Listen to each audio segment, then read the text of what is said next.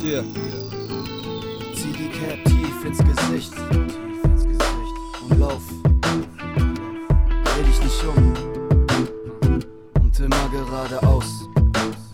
Ja, sie sind hinter dir her, jeder Schritt, den du machst, wird ausspioniert, gefilmt und überwacht. Über Nacht hörst du Stimmen, du wirst paranoid und im Radio läuft wieder und wieder dasselbe Lied. Es ist das Adrenalin, das durch deine Venen schießt. Du rennst um dein Leben, deswegen setzt du die Segel schief. Eine Art Therapie, das Licht, das du durch den Nebel siehst, ist nichts außer Kerzenlicht. Du merkst, dass sie dir dicht auf den Fersen sind. Die Wohnung ist verwandt, vor der Tür das Ordnungsamt und der Bulle an der Straße ist der Typ von nebenan. Der BMW am Wegesrand kommt dir irgendwie bekannt vor.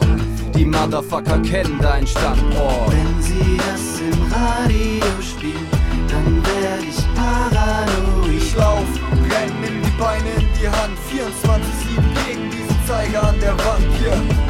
Ja, ich hab das Gefühl, ich werde paranoid. Ich lauf, renn, nimm die Beine in die Hand, 24/7, ey, ich renn so weit ich kann. Was du sagst, sie sehen, was du machst, in der Nacht oder am Tag, als ständest du unter Verdacht. Sie haben alle Telefone überwacht und die Daten gespeichert auf elektronischem Pass.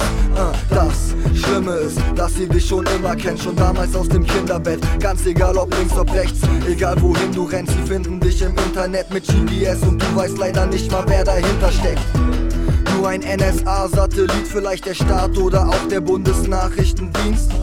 Oder wirst du etwa paranoid, weil sie den ganzen Tag dasselbe Lied im Radio spielen?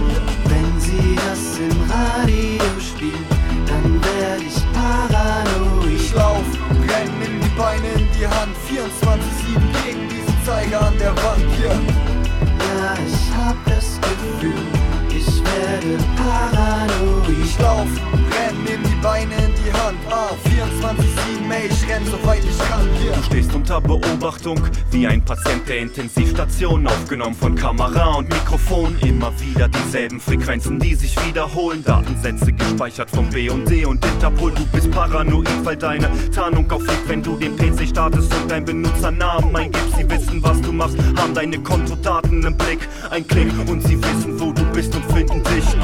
Verdammt, dein Netz ist weg, was soll die Scheiße jetzt? Kein GPS, kein WhatsApp, kein Internet, keine SMS. Geht mehr raus, wer kommt und rettet dich, wenn der Kontakt zur Außenwelt abbricht? Wenn sie das im Radio spielen, dann werd ich paranoid. Ich lauf, renn, nimm die Beine in die Hand, 24/7 gegen diesen Zeiger an der Wand hier. Ja, ich hab das Gefühl, ich werde paranoid. Ich lauf, renn, nimm die Beine in die Hand, 24/7, ey, ich renn so weit ich kann hier.